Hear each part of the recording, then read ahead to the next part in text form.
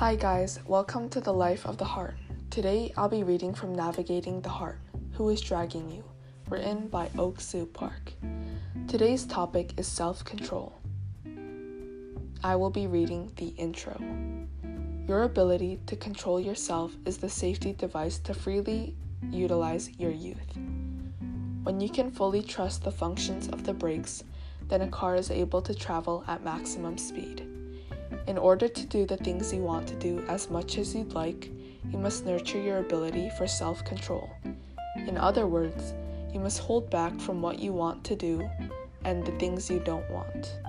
That kind of training to discipline the heart is absolutely necessary.